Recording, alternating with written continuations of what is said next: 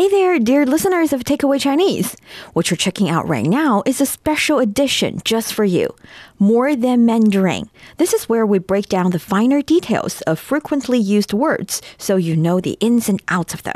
Let's take a listen. Today, let me introduce you how to use the word "爱" in the Chinese language.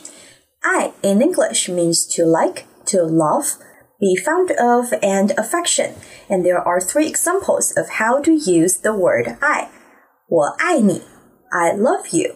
我爱你她爱吃蛋糕 She loves to eat cake. 她爱吃蛋糕你爱读书吗 Do you like to read?